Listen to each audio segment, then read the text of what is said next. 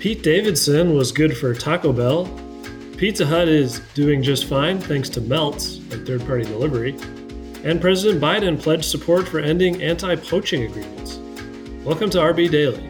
Quick look at the industry's top stories from the editors of Restaurant Business. I'm Joe Guskowski, Senior Editor at RB. And I'm RB Associate Editor Reina Estrada. Pete Davidson was good for Taco Bell. The Mexican fast food chain same-store sales rose 11% in the fourth quarter, parent company Yum! Brands said. One big reason, breakfast sales improved with traffic up 9% in the morning day part, in large part due to ads about breakfast featuring the former SNL comedian.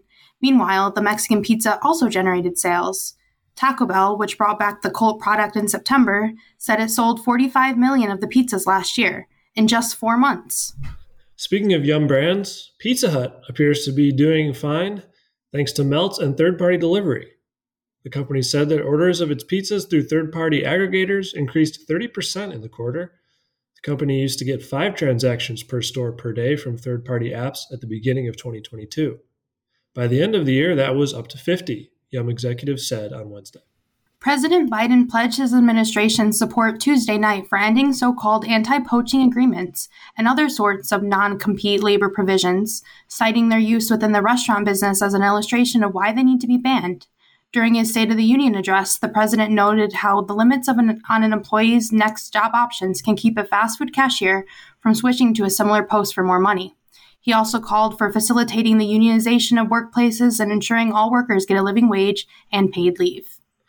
Amenity restaurants are taking the place of corporate cafeterias for the new food service operations Bon Appetit Management is developing.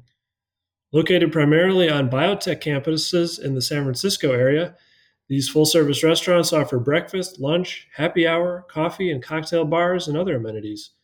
Several boast outdoor dining patios, kitchen gardens, beehives, and game rooms, and are open to the public as well as employees. The pandemic accelerated the model with the rise of the hybrid workforce.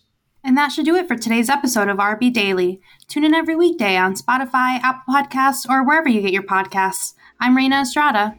And I'm Joe Guskowski. Have a great day.